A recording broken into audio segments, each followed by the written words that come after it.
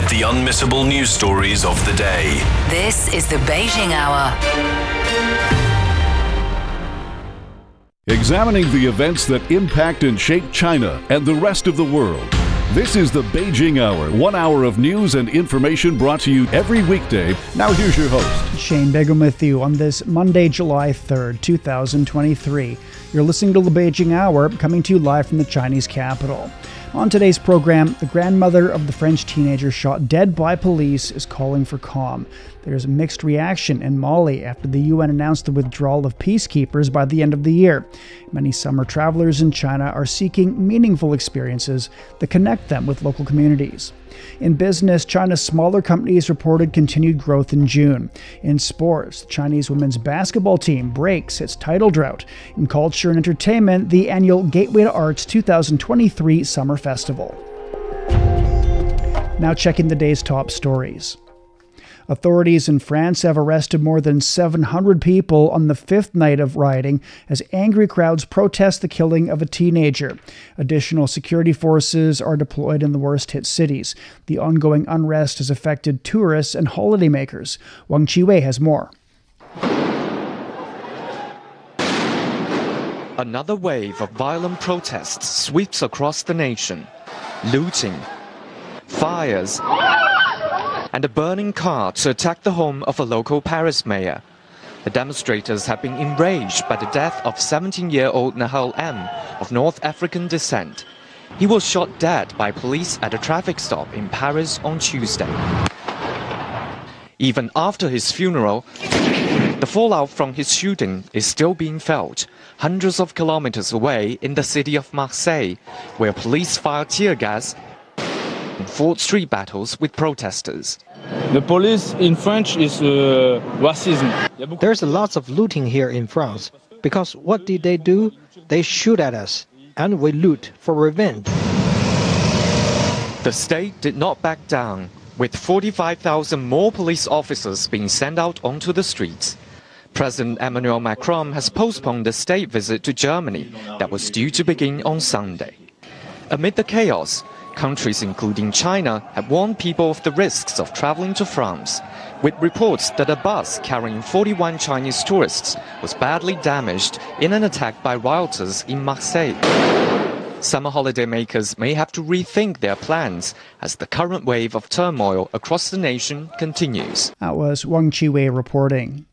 The grandmother of the teenager shot dead by police says she wants the nationwide rioting triggered by the killing to end, as France braces for a potential sixth night of unrest. I'm angry with the police officer who killed my grandson. That's all I'm angry with. We have the police, and lucky for us that we have the police. And the people who are breaking things, I tell them, stop it, stop it. They are doing this with Nahal as a pretext. No, people should stop. They should stop. They should not break store windows. They should not ransack schools. 45,000 police officers deployed again overnight to deter rioters who've torched cars, looted stores, and targeted town halls and police stations. The teen's grandmother, identified as Nadia, says the rioters were using the 17-year-old's death as an excuse to cause havoc, and the family wants calm. The riots amount to the worst crisis for French President Emmanuel Macron since the Yellow Vest protests gripped much of France in late 2018. The German Chancellor says his country has been following the situation in France with concern. Olaf Scholz says acts of violence are not acceptable. We cannot have acts of violence being committed. And at the same time, it's always the case that we must do everything so that cohesion in our societies works well. Scholz says he believes France will be able to resolve the issue with the protesters and understands Emmanuel Macron's decision to postpone what would have been a first state visit by a French president to Germany in 23 years. 2 people are dead and 28 injured in a shooting in Baltimore, Maryland.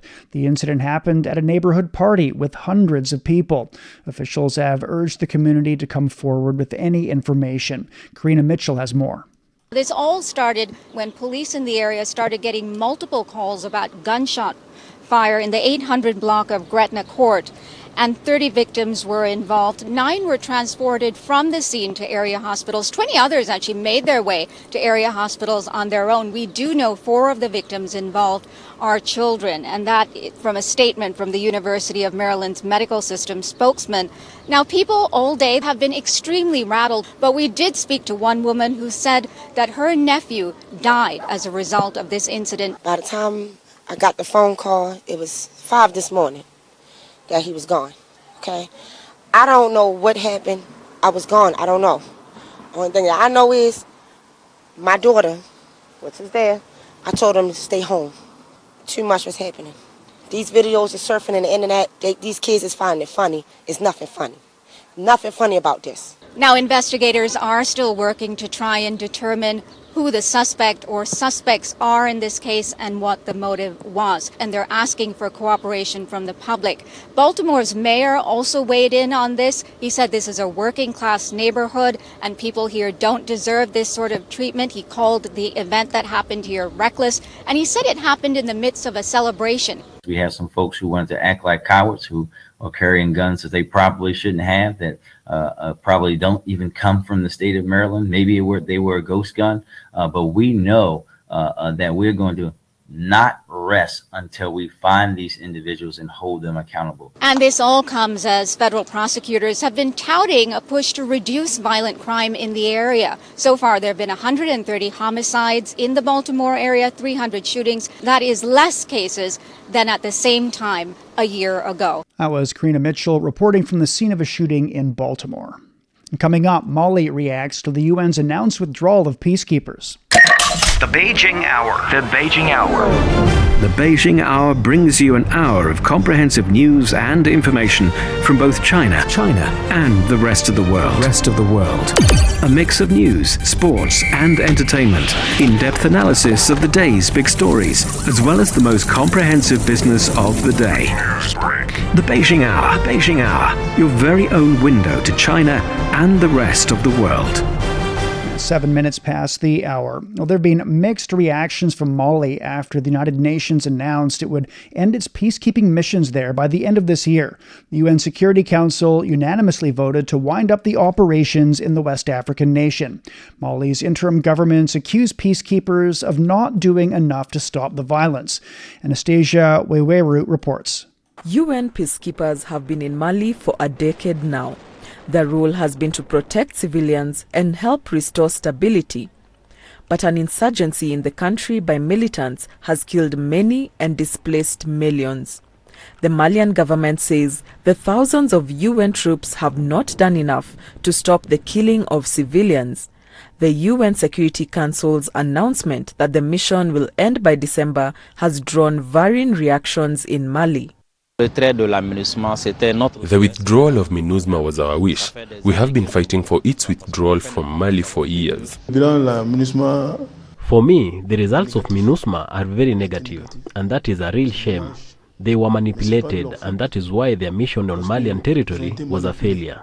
Several UN Security Council members have warned that the withdrawal comes at a time when conditions are unsuitable and may worsen the security situation in Mali. Others say the timelines should be revised to allow for a safe and orderly exit of the United Nations troops. Some locals are confident that Malian authorities will boost security across the country even when the UN peacekeepers have left. Our security forces have the capacity to better manage and strengthen Mali's security. They have shown Malians and the world that Mali can take care of itself by proving themselves during the fighting in the north, the south and the east of Mali. We can now ensure our own security because we have full confidence in our brave soldiers. Given the tensions between the Malian authorities and MINUSMA, it was necessary to act on Malian soil. We can therefore conclude that the Security Council's vote is simply the culmination of the difficulties that have characterized the two parties for the past 2 years. That report was on the response from Mali after the UN announced its intention to pull out of its peacekeeping missions.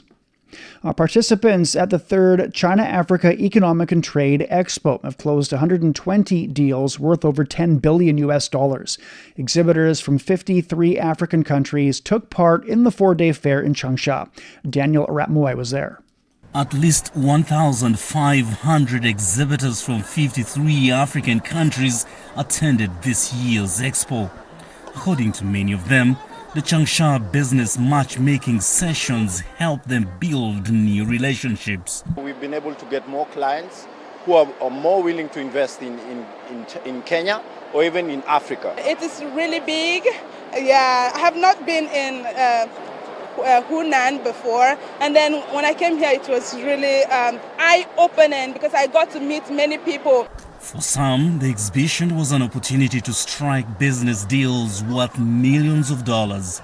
For me, I got a lot of opportunities to network with people, big clients. Yeah, I got opportunities to meet like a big buyers. So I have promise and I have connections, so I will do a follow-up just to make a deal.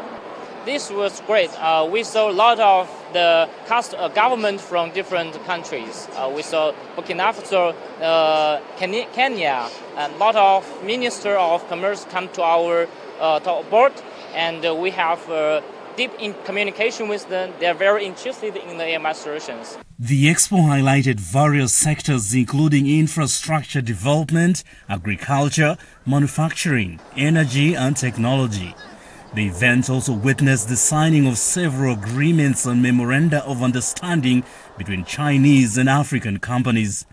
At least $3.6 billion agreement was reached between government and business representatives from China and Africa. This is big. It is big because it is a turning point in China's relation with Africa.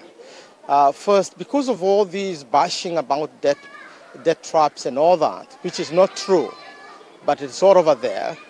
China and Africa have invested heavily in trade and investment. The conclusion of the third China-Africa Economic and Trade Expo marks yet another milestone in the continuous efforts to deepen economic cooperation between China and African nations. It is expected that the Expo will help to further strengthen trade relations, promote investment, and foster sustainable economic development between China and Africa. That was Daniel Ratmoy at the China-Africa Economic and Trade Expo. A Russian official says Russia's brought 700,000 children from the conflict zones in Ukraine into Russian territory. Moscow says its program of bringing children from Ukraine into Russian territory is to protect orphans and children abandoned in the conflict zone. However, Ukraine says many children have been illegally deported, and the United States says thousands of children have been forcibly removed from their homes. Most of the movement of people and children occurred in the first few months of the conflict and before Ukraine started its major counteroffensive. Japan's Fukushima prefecture is still struggling to recover from the nuclear disaster a decade ago after the tsunami that damaged the nuclear power plant. Some locals worried that the pending discharge of contaminated water from the facility could prove to be another setback. Jack Barton went to Fukushima and asked locals about their opinions. Some areas near Fukushima's destroyed nuclear power plant have reopened to former residents over the past few years. I'm told there are people living here in Okuma town, but it's very hard to find them, and if you look around, the desolation speaks for itself. Despite massive restoration projects, many homes and shops along the coast remain frozen in time. About 160,000 people were evacuated from this region after a magnitude 9 earthquake, the strongest ever recorded in Japan, caused a massive tsunami, which killed almost 20,000 people and led to the meltdown of 3 reactors at the nearby nuclear power plant. Japan plans to release contaminated water used to cool those reactors into the Pacific Ocean. Finally, I find 2 former residents who've come to inspect their homes. They say the town was off limits for too long. They no longer want to return, but not because they fear lingering or future radiation. Does the release of the contaminated water worry you? We don't have any fear at all. Isn't it okay to do that? We are not involved in the fishing industry, and we were eating fish from Fukushima 1 year after the disaster. It's a very different situation for Japanese fishermen, whose catch is banned in some neighboring countries and whose fleet still largely sits idle. And there is also opposition from many young Japanese people in towns that are now starting to revive, like Namie. What do you think about the plan to release contaminated water into the Pacific Ocean? I don't really agree with it.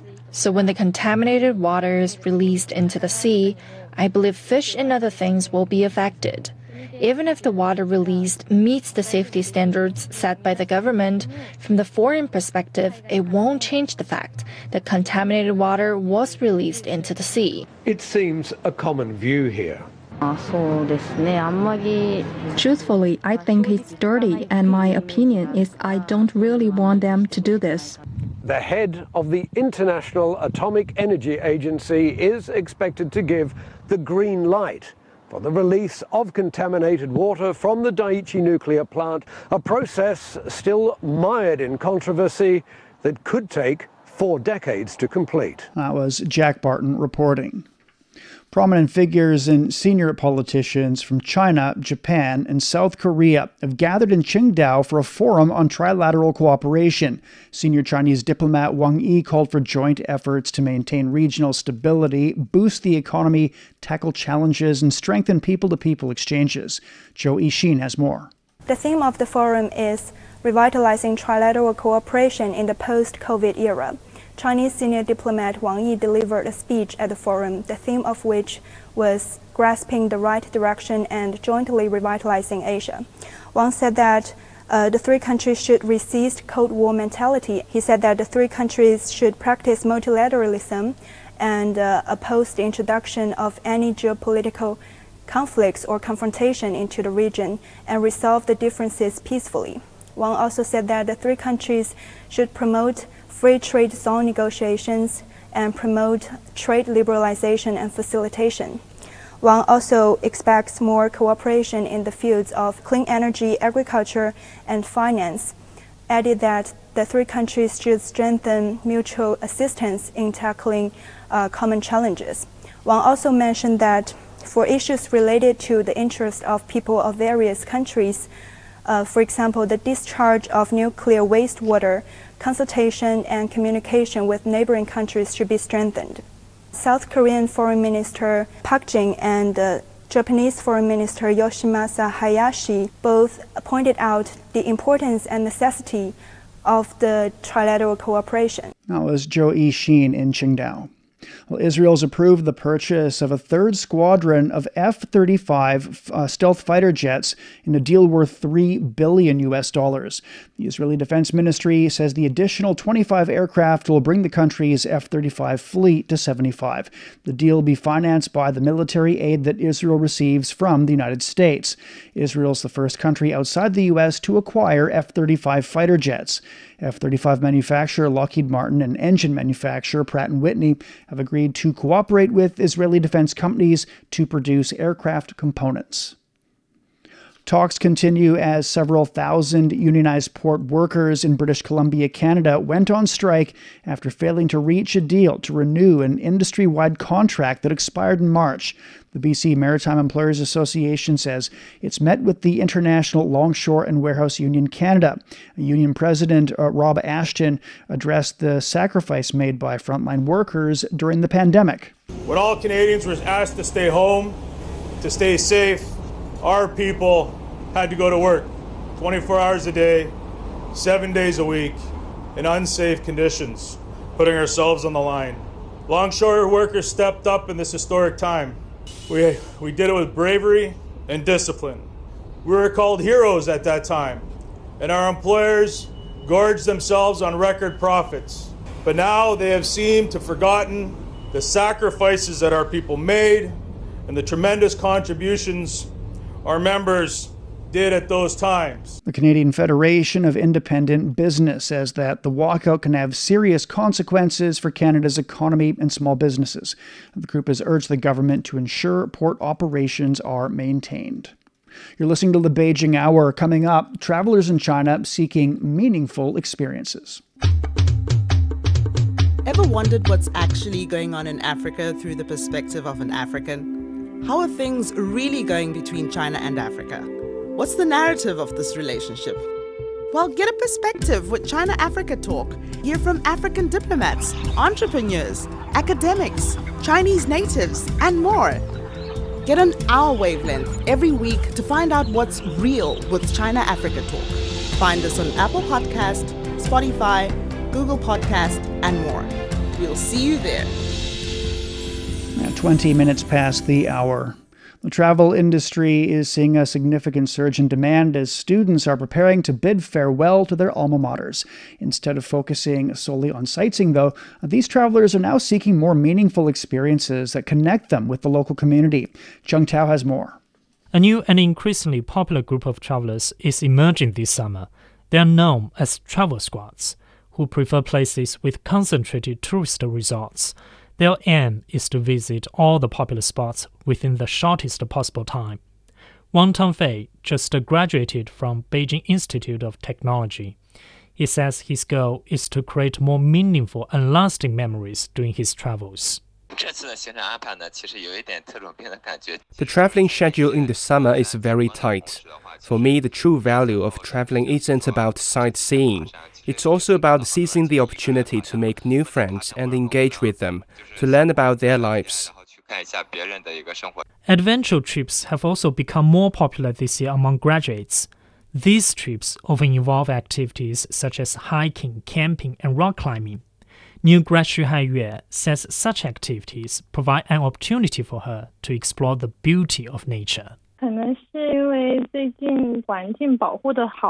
I think protection efforts over the years have helped improve the environment. Nature is truly stunning, while cities are all alike with their cement buildings and infrastructure. For us, the essence of traveling lies in exploring natural resources and experiencing the unique local culture. Graduates these days are more rational when it comes to spending. Statistics indicate that the number of online bookings for high-speed trains has tripled compared to air travel. For them, train travel is not only more economical, but also offers an opportunity for communication and social interaction. We've just finished college and don't have any income yet, so I think we need to choose affordable travel routes and activities. We can also consider teaming up with others to split the costs. Furthermore, a growing number of young graduates are opting for driving tours to enjoy a more personalized travel experience. This summer, there has been a significant surge of over 50% in the number of car rental users aged between 18 and 24 on the popular online travel platform Ctrip. Destinations like Chengdu, Sanya, Haikou, Xinjiang, and Dali are particularly popular among these young people. Local authorities in many scenic spots across China have also released various preferential policies for graduates. Yuan Lian is the manager of a scenic spot in the central province of Hunan. We have half-price discounts for our lake viewing Route 1 and Route 2 for all graduates across the country. According to Ctrip, the number of scenic spot tickets booked by graduates jumped over 250% this summer. For the Beijing Hour, this is Jiang Tao. Riyue Bay in Hainan is emerging as one of the world's top surfing destinations. The temperate climate on the island province is luring travelers for water sports and the tropical lifestyle. Guo Tianqi spoke with some of them. Frank is a musician from the Philippines and has been living by the beach for 6 months.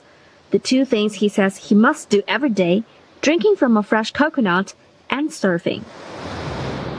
For Frank, the healthy lifestyle and getting closer to nature have also inspired his work as a DJ. And the response from audience here makes him feel recognized. They love every genre of music here. So you can play like basically everything. They just embrace it. So I think being an artist, and if you want growth, you need to be in a place where people actually embrace it and you can actually explore new genre. Unlike other famous holiday resorts, international talents come to Riyue Bay to settle down rather than just passing through. Jay started his career at a bar, working in Shanghai, Chengdu, and other big Chinese cities, before working his way up to become a manager. He says the bay in Hainan has huge potential for growth. I think if a lot of my friends were able to, a lot of the people that I know from home and from everywhere that I've traveled, if they knew what it was like here, they'd probably swim. They wouldn't even wait for the flight, they'd probably swim.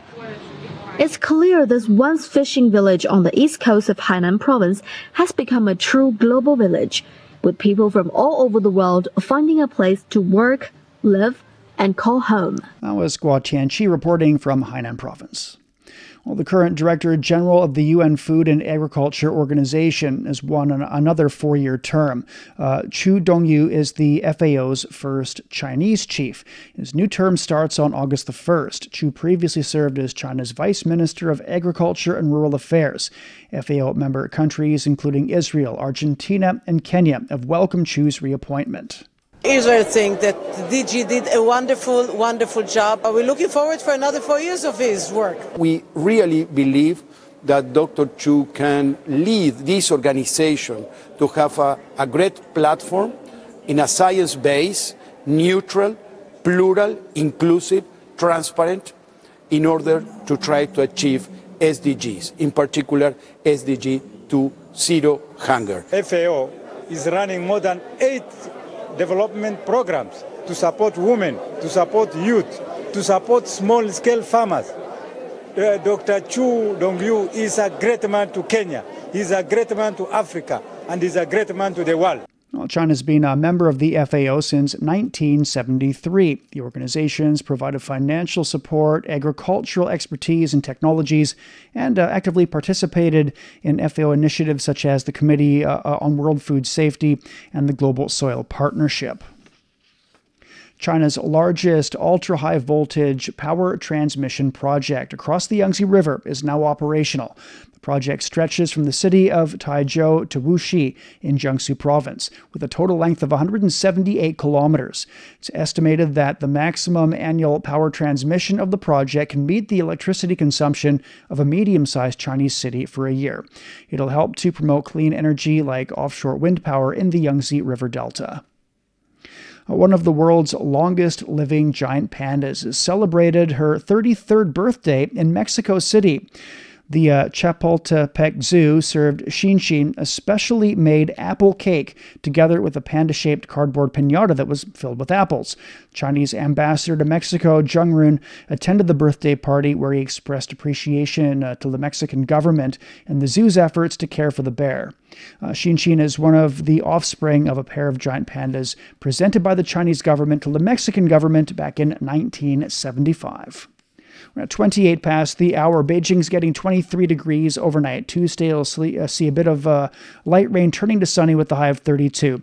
Chongqing's 24 overnight, then cloudy and 28 degrees. Laos is down to 10, then a light rain and 25. Hong Kong is 26 this evening, then some rainfall and 31 degrees. Elsewhere, Tokyo's 23 overnight, a light rain and 31 on Tuesday. Islamabad's at 23 tonight, then a light rain and 38 degrees. Bangkok's 27 overnight, then a light rain and 34. In Africa, Nairobi is getting a light rain and 21 degrees Celsius. Finally to Oceania, Sydney's at 9 this evening, a light rainfall and 14 on Tuesday. It's time for a short break. So far this hour, the grandmother of the French teenager shot dead by police is calling for calm. There's mixed reaction in Mali after the UN announced the withdrawal of peacekeepers by the end of the year. Many summer travelers in China are seeking meaningful experiences that connect them with local communities. Shane Begum with you. Stay with us here on the Beijing Hour. From Liangjiahe, a village on the barren Loess Plateau in northwest China, to Zhongnanhai, the center of China's top leadership in Beijing. Xi Jinping has served in various posts at different levels of the government across China, starting in his early years as a junior village official to governing as China's top leader. What's he like as an individual and as a leader? How have his work experiences from earlier decades been influencing his leadership as the national leader? What are some of the core principles that have guided his decisions and actions? The Stories of Xi Jinping podcast series shares the life and work experiences of Xi Jinping and explores the formation of his governing principles, philosophy, beliefs, among others. Getting to know Xi's thoughts on national governance and how his leadership took shape may help you better understand China's path, governance, and principles. You can follow the Stories of Xi Jinping podcast series on all major podcast platforms. You're listening to the Beijing Hour, 60 minutes of comprehensive news, your window on China and the world.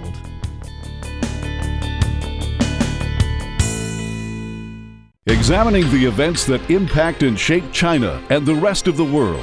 This is the Beijing Hour, 1 hour of news and information brought to you every weekday. Now here's your host. Shane Bigham with you on this Monday. Still to come in business. China's smaller companies reported continued growth in June.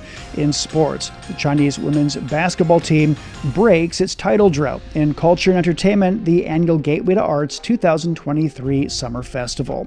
To contact us, you can email beijinghour@cri.com.cn. Now checking the day's headlines. U.S. Treasury Secretary Janet Yellen is visiting China this week, marking the second trip of the country by a U.S. cabinet official recently. China's finance ministry says Yellen will be in Beijing from Thursday to Sunday. According to the U.S. Treasury Department, Yellen will discuss how the U.S. views its economic relationship with China, and she'll meet senior Chinese officials and representatives from leading American firms. The visit follows the trip 2 weeks ago by Antony Blinken, who became the first U.S. Secretary of State to visit China in 5 years. The wife and child of a French mayor in a Paris suburb were injured when a burning car slammed into their home during the violence over the police killing of a teenage driver. Vincent Jeanbrun says he never imagined that someone would threaten his family with death. This is my second term in office. I was elected mayor at the age of 29 in the town where I grew up. I would never have imagined putting my wife and children at risk because I was committed to serving the residents. Jeanbrun said there was no doubt that the perpetrator wanted to burn down the house, adding that fireworks were released onto the property while lights were on inside. Paris Police Chief Laurent Nunez says they'll not diminish the deployment of police forces in the coming days. Obviously,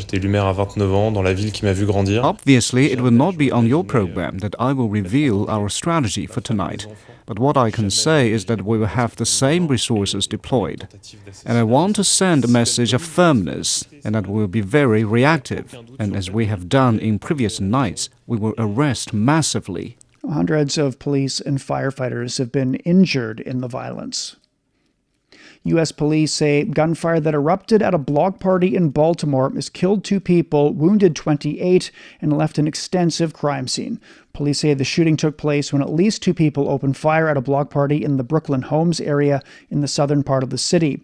Acting Police Commissioner Richard Worley has explained the details of the incident. Currently, we are still at 30 victims. Ages range from 13 to 32. 9 victims remain at area hospitals in various conditions. 2 victims have been pronounced deceased. Our hearts and prayers continue to go out to the families, friends, this community, and our city as a whole. Our officers continue to scour the very large crime scene. Worley says it's not clear if the shooting was targeted or random. The violence in Baltimore occurred as federal prosecutors there touted their efforts to reduce violent crime in the city.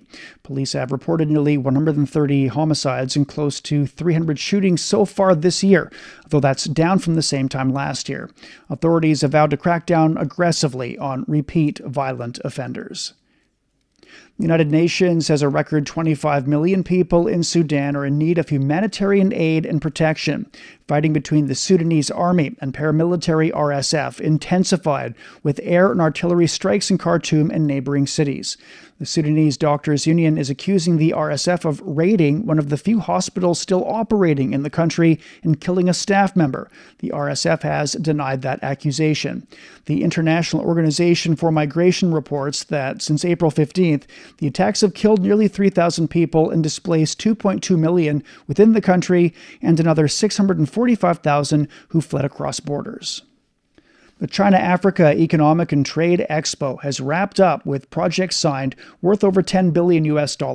Wang Dong is a senior official with the Chinese Ministry of Commerce. The economic and trade cooperation between China and Africa has been expanding from traditional trade and engineering construction to digital, grain, and financial fields. In particular, the import of agricultural products from Africa shows great cooperation potential. Well, the event aims to boost business links between the two sides while welcoming more made-in-Africa products into the Chinese market. The four-day event attracted over 100,000 visitors, and that's a record high in the Expo's 5-year history. Exhibitors from Africa say the Chinese market has much to offer. We can transfer the skill from China to Mozambique for Africa in general. Very, very good to deal with because they're very proactive and they want to do business. Official data shows that China's direct investment in Africa in the first 4 months of the year totaled nearly $1.4 billion, and that was a gain of 24%. That's your headline news update. This is Shane Bigham in the Chinese capital. Coming up in business, China's smaller companies reported continued growth in June. Want to learn about world affairs in a more laid-back and accessible manner? Join insiders, experts, and analysts in the casual setting of the chat lounge to hear their personal experiences and opinions on major events and hot issues. Subscribe to Chat Lounge for free on Apple Podcasts, Spotify, or wherever you get your favorite podcasts.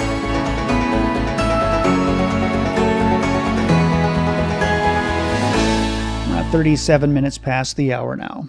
Well, stock markets on the Chinese mainland finish higher on Monday. Timothy Pope has more. Markets around Asia got a very strong start to the second half of the year.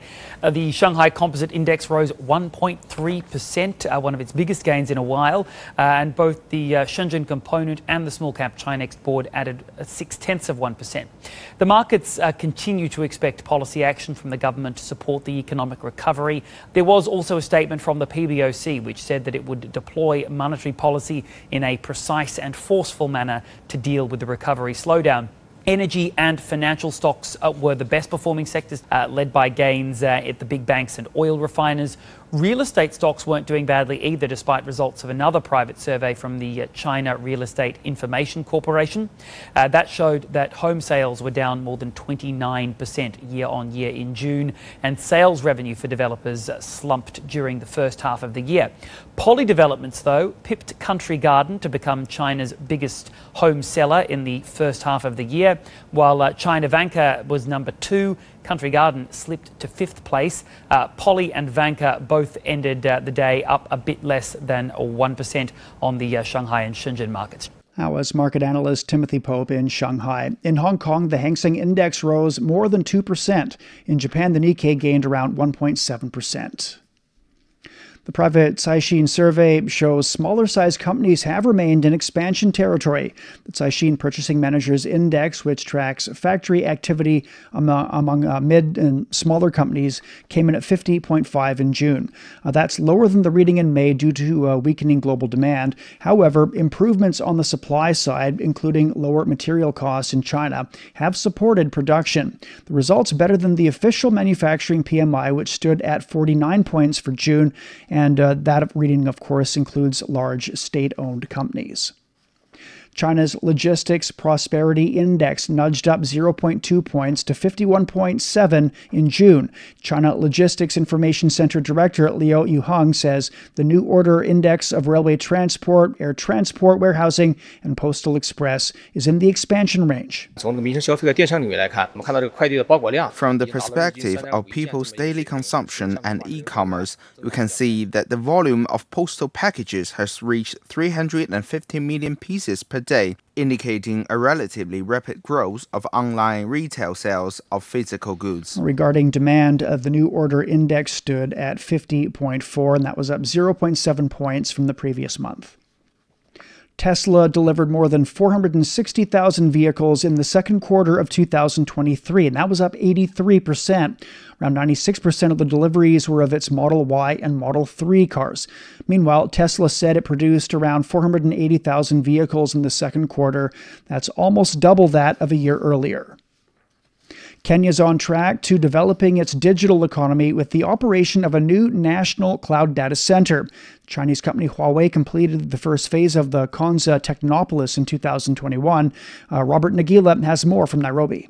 About 80 kilometers from Kenya's capital, Nairobi, the Konza Technopolis, a new smart city, is taking shape.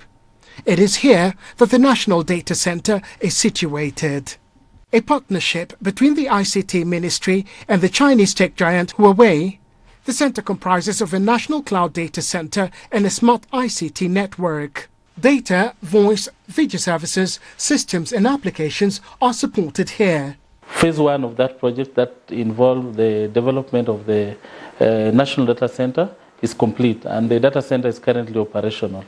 What is left is now the smart city aspect, which is waiting for the horizontal infrastructure project to be completed. Through the data center, Kenya has access to Chinese technology in areas such as smart public transport systems and artificial intelligence. The data center, which falls under the Belt and Road Initiative projects in the technology sector, was funded by China and is a key enabler towards Kenya's digital economy. We've provided the necessary infrastructure. We've provided state-of-the-art data center, and you know AI is about trends and algorithms, and you need a platform to be able to do that, and our data center provides for that.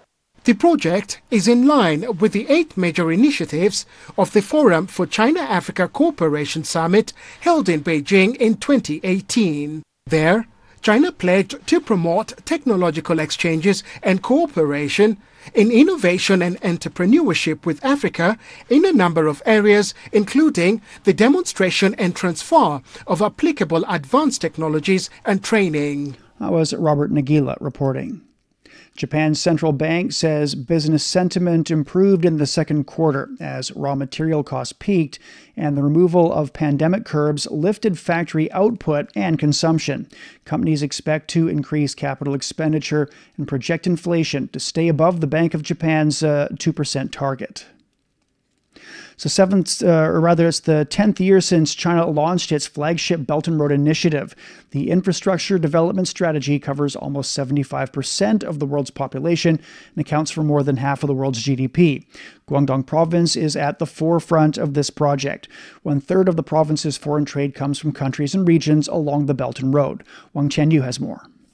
International business is definitely not strange to see in Guangdong. It has 2,000 years of history of sea trade.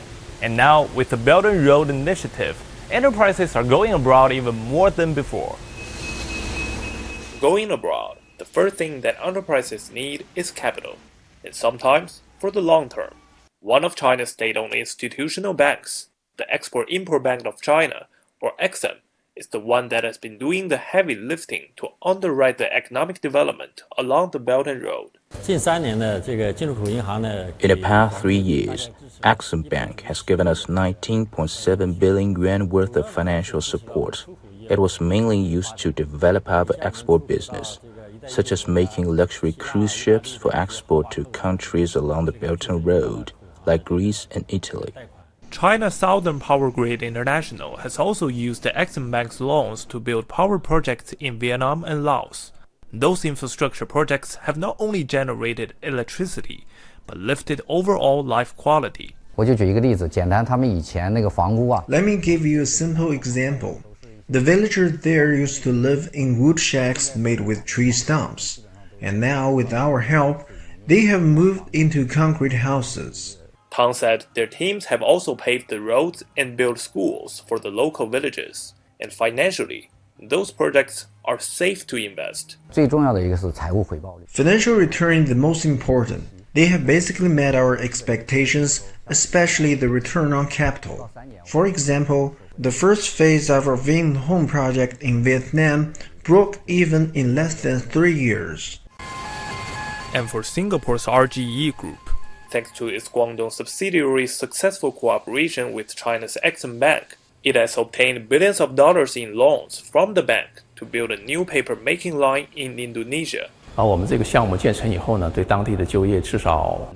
this project is completed, it can create at least 1,000 local jobs and satisfy the demand for white cardboard in the ASEAN market. At the end of May, China's Exim Bank's outstanding loans related to Belt and Road projects exceeded $300 billion. That amount of money, which is enough to buy the whole company of Toyota, has all been used in supporting development of those countries and regions along the Belt and Road. That was Wang Tianyu reporting. Well, the Academy of Information and Communications Technology says China's mobile phone shipments in May reached 26 million units. That's a 25% increase from a year earlier. Domestic products remained in the dominant position, accounting for over 86% of May's total shipments. In the first 5 months of this year, total mobile phone shipments edged down by 0.7%. Hainan province has recorded total offshore duty-free sales of over 130 billion yuan, or roughly $18 billion. During the past 3 years, more than 17 million shoppers purchased around 130 billion yuan of offshore duty-free products. Shoppers purchased 175 million duty-free products over the past 3 years. You're listening to the Beijing Hour. Coming up in sports, the Chinese women's basketball team breaks its title drought. Sideline Story brings you all things sports related. The hottest topics, latest events, juiciest stories, all with a very personal take. Subscribe to Sideline Story Podcast for heated sports discussions covering events that are happening in China and around the world. 46 past the hour now. And turning to sports, here's Yang Guang. Thank you, Shane. The Chinese women's basketball national team broke a 12-year title drought by beating Japan to win the FIBA Asian Cup. China came from 9 points down at halftime to beat the 5-time defending champions 73-71 in the Classic final. Head coach Zheng Wei says it's been a difficult title run. I feel this result is unreal because we did not expect to win this trophy. We faced many difficulties during the preparations, including injuries and a shortage of players. So our situation only got on track after we arrived in the competition zone. We overcame those problems step by step and made adjustments in every game. But I think we did not show our best level until the last 4, which was really tough. And our players spared no efforts to advance. I'm so proud of them because they overcame so many difficulties. Chinese center Han Xu finished with 26 points and 10 rebounds in the final. She was also named MVP of the tournament. Reigning Formula One champion Max Verstappen continued his relentless march toward a 3rd straight world title with a dominating win at the Austrian Grand Prix. Verstappen started from pole and notched his 7th win in 9 races so far this season. Yeah, I mean it's been a very positive weekend for us. With the sprint format, it is always a bit more hectic, but I think we did everything well as a team, and today the car was really, really good. We're really looking well after our tires, and then of course you can just settle into a rhythm. And I think also, the virtual safety car made it a bit different for strategies for quite a few cars, but we just stuck to our own one. And I think that worked out well, to be honest, at the end. Charles Leclerc finished in 2nd place with Sergio Perez placing 3rd. Chinese driver Zhou Guanyu finished 14th but was promoted to 12th after several drivers received penalties. In tennis, Wimbledon is underway in London and men's top seed Carlos Alcaraz is eyeing a rematch with Novak Djokovic. The pair met for the first time at the Grand Slam in the semi-finals of the French Open last month before Alcaraz was struck down by a cramp. Alcaraz says playing Djokovic is an ultimate challenge. The pressure, I would say the pressure that they put to everyone, not only to me, to everyone, to play at your best about 3 hours in a Grand Slam. I'm talking about the Grand Slam. I have to deal with that, but it's something that I really wanted. and I hope to play a final here against him. But for me, this probably is the toughest thing facing Novak. Alcaraz faces retiring Frenchman Jeremy Chardy in the first round, while Djokovic plays Pedro Cachin. Chinese women's players Zhu Ling, Wang Xingyu, and Zheng Qingwen will be in action on day one of the tournament. This year's Wimbledon will feature AI-generated audio commentary and captions in its online highlights videos. Nick Kyrgios has withdrawn from this year's Wimbledon on the eve of the tournament due to a wrist injury. Kyrgios had been scheduled to begin his campaign against David Goffin on Monday. The 28-year-old also withdrew from the Australian Open in January due to a knee injury which required surgery. She has played only one match since a defeat to Chinese player Wu Yibing in Stuttgart last month. And in cycling, Victor Lafay gave his Cofidis team their first Tour de France victory in 15 years when he claimed stage 2. The Frenchman powered away with 1 kilometer to go and did not look back in the bunch sprint. When I went, I didn't know if I went for the win. I just went. I just looked at the lines. The numbers on the side of the road, it was like 100 meters, 50 meters, and then eventually I had it. It's a little bit unbelievable. Yesterday, I was frustrated with the finish. It's crazy. Wout van Aert took second place and the former champion Tadej Pogacar finished third. Pogacar is 6 seconds behind his UAE Emirates teammate Adam Yates, who is now in the overall leader's yellow jersey. In golf, Ricky Fowler won his first PGA Tour title in over 4 years following a dramatic playoff victory over Colin Morikawa and Adam Hadwin at the Rocket Mortgage Classic. A birdie at 18th hole ensured that Fowler joined his two rivals on 24 under overall. The trio returned to the hole for the playoff, which Fowler ended with another birdie to win. Yeah, I just kept telling myself just hit a good putt and give it a chance. I didn't see a whole lot of the putt until kind of the end. It hung on and caught the right center, and yeah, I was kind of just still and quiet, and everyone was going crazy around me. So it was a nice moment just to kind of feel like the weight on my shoulders was finally off. It marked Fowler's 6th PGA Tour win. Team China staged a dramatic comeback to stun the United States 3-2, wrapping up its journey in the Women's Volleyball Nations League preliminary round on a triumphant note. China was down twice in the match but managed to crawl back before a deciding 15-8 win in the 5th set. Li Yingying amassed a match-high 28 points. China has secured its spot in the final round of 8 teams, which begins on July 12th.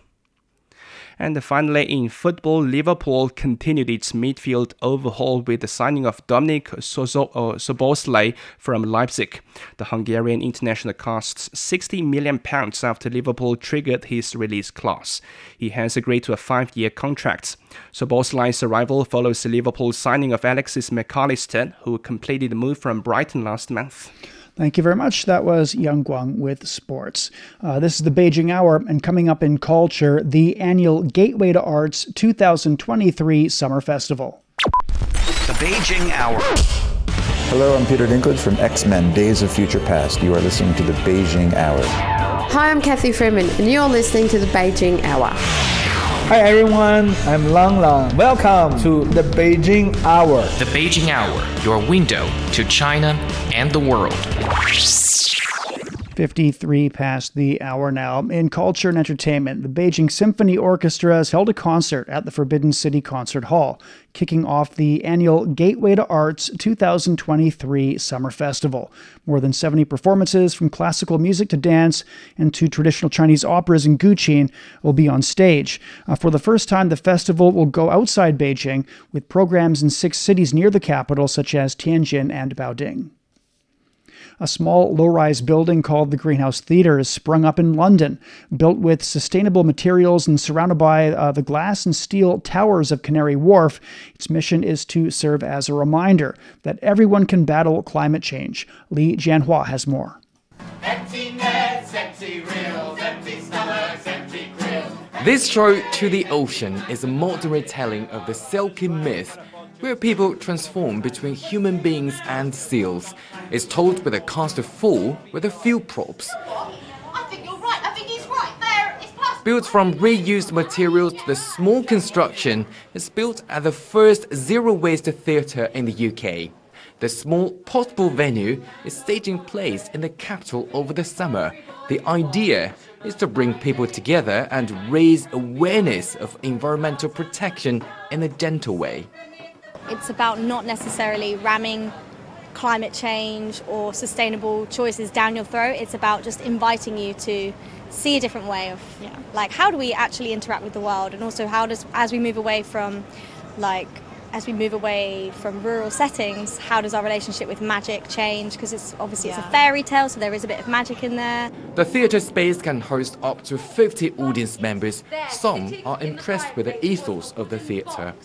I'm very concerned, I think, like many people, about climate change, and I think it's really interesting to see how personal or individual actions can take place just as theatre, because theatre production or media production in general can be so wasteful, especially if you think about the film industry and just huge theatre productions. So it's lovely to see that it is possible to do without such waste. It definitely feels like the beginning of it.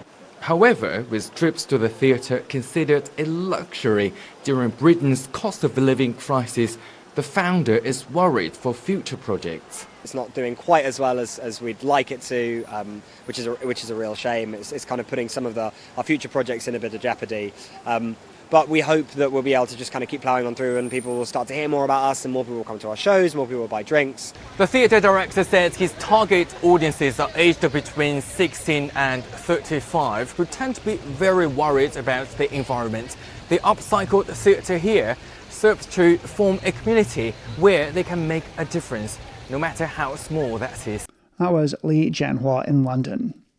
For the first time, Marvel fans will be able to watch heroic super soldier Steve Rogers sing and dance on stage at Disneyland Resort's one-act musical theater production, Rogers the Musical. As part of Walt Disney's 100th anniversary celebration, Disneyland opened the 30-minute musical at the Hyperion Theater at Disney California Adventure Park. The musical follows the life of Steve Rogers and includes Save the City, along with 5 new songs with music by Grammy-winning composer Christopher Leonard. The final installment of the Indiana Jones films had a lower-than-expected opening weekend. Indiana Jones and the Dial of Destiny came in on the lower end of projections with $60 million in ticket sales from North American theaters. Hitler made mistakes, and with this, I will correct them all. Well, it easily earned the #1 title, but the revenue was only 60% of the amount of the previous installment. Dial of Destiny is the long-delayed 5th installment in the adventure series that began back in 1981, and the first one that Steven Spielberg has not directed.